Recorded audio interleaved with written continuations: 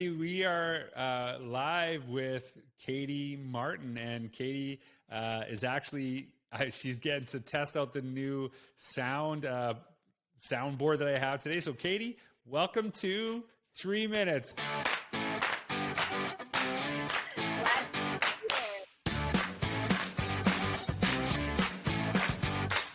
So, Katie Martin is actually on.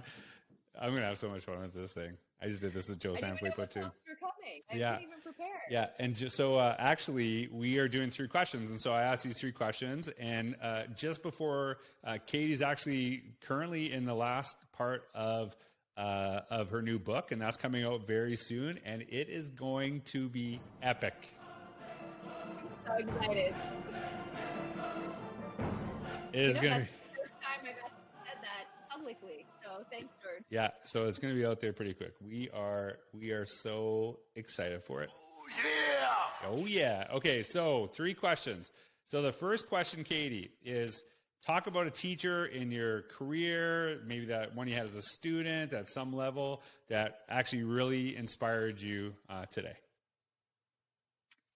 So we chatted a little bit about this, and I've been thinking about it, and it's been no secret that I didn't really love my K-12 experience for a variety of reasons. But it wasn't until I got into college that I really had great teachers that I thought that really connected.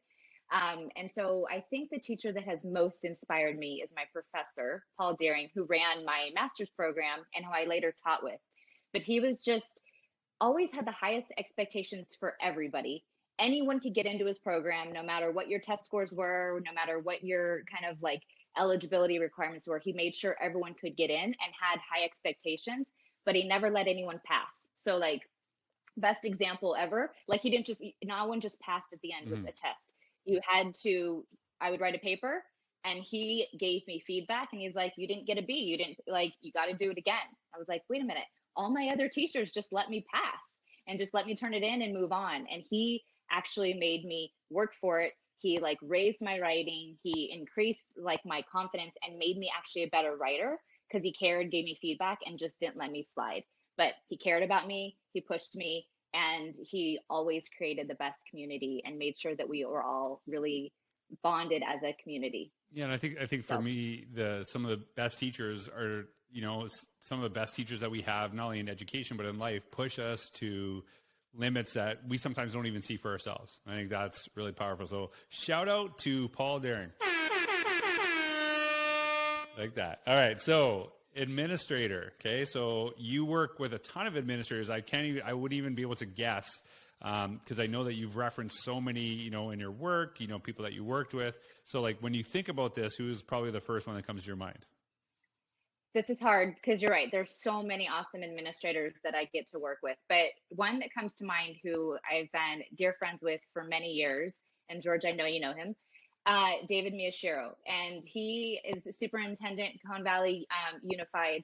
And he just has always stood out to me about David is he's visionary and he knows what he wants to accomplish, but he is really willing to go to bat and do the work. So one of the first, couple months that he was superintendent, I remember he had like some vendor come in and do a PD and we are all sitting there. He had all these teachers that had sub days and it was horrible. And he stood up and he was like, canceling, like, we're not doing this anymore. Your time is too valuable. Our vision is too important to spend a day wasting this time. And so he let the vendor go and brought all the teachers together and said, like, you're not going to sit and listen to someone else today. We're going to spend the day figuring out what we need to do. And that was like, that is how he's led. That's what I've seen him do. And they've made incredible changes in that district and done really great things for kids in the community because that's been his vision the whole time. And that's how he's operated as a leader. So he's one that really stands out to me. And that's like a really powerful example because I think sometimes, we have a vision, we have things that we want to accomplish, in administrative roles. Yet we have to be able to redirect, our own ambitions or our own expectations when things are not working and things are not happening for your staff. And I love that. So big round of applause for David. Yes. All right. Last question. This is a hard one. Okay, so you look back on your teaching career, and I know you've been in education for a while. If you were to go back and talk to Katie in her first year of teaching, what advice would you give to yourself based on what you know today? I'm going to cheat a little bit and give you two.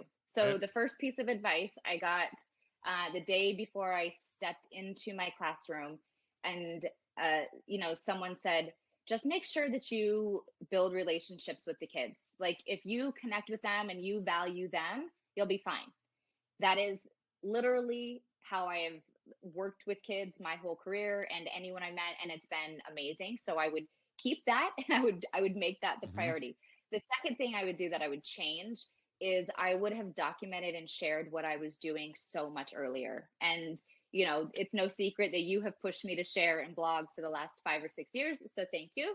And it's been a tremendous growth opportunity for me.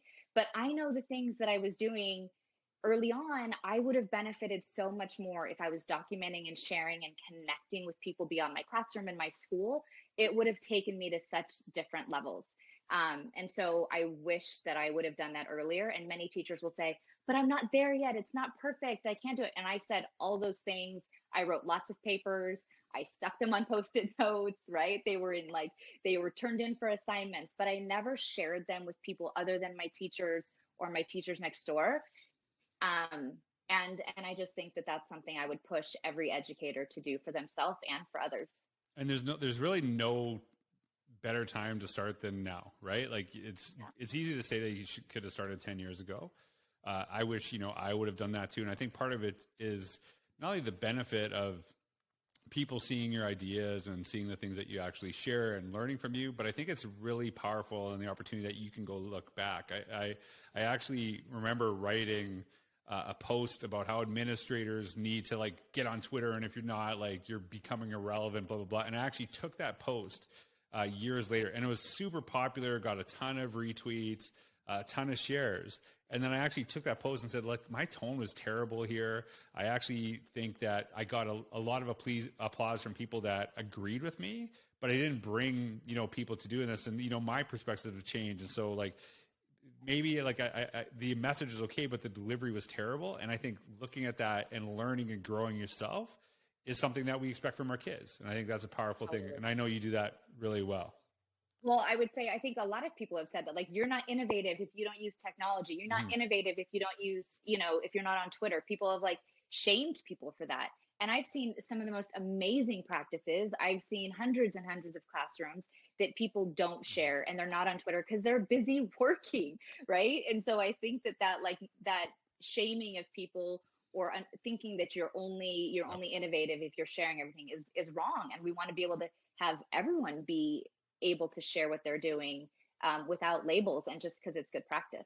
And I think that's one of the things that I'm really excited about because I know how popular your blog is. And when your book comes out, I know that you're going to share a lot of those nuggets, but you're going to share it in a way that, shows humility, that you're still learning the process. So we are pumped for this book.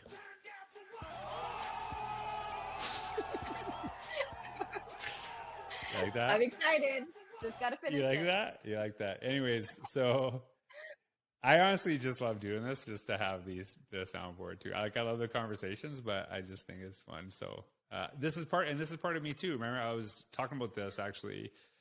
We did a little review. You were actually my first guest on the first season where I'm going to do a podcast, right? Yep. And I remember the first podcast I did last year, I went in the basement, found a quiet room, put on headphones and talked into my phone. And, now I'm getting into it. So I think the advice that you give is just start, just go. Don't worry about I don't have this or I don't have this, but to start and, let it progress and kind of let your passion take you. So Katie, thanks so much for being a part of the 3-minute conversation, and everyone, thanks for listening. You gotta do the clap. You gotta do the clap. You gotta do the clap. Thanks for being here, Katie.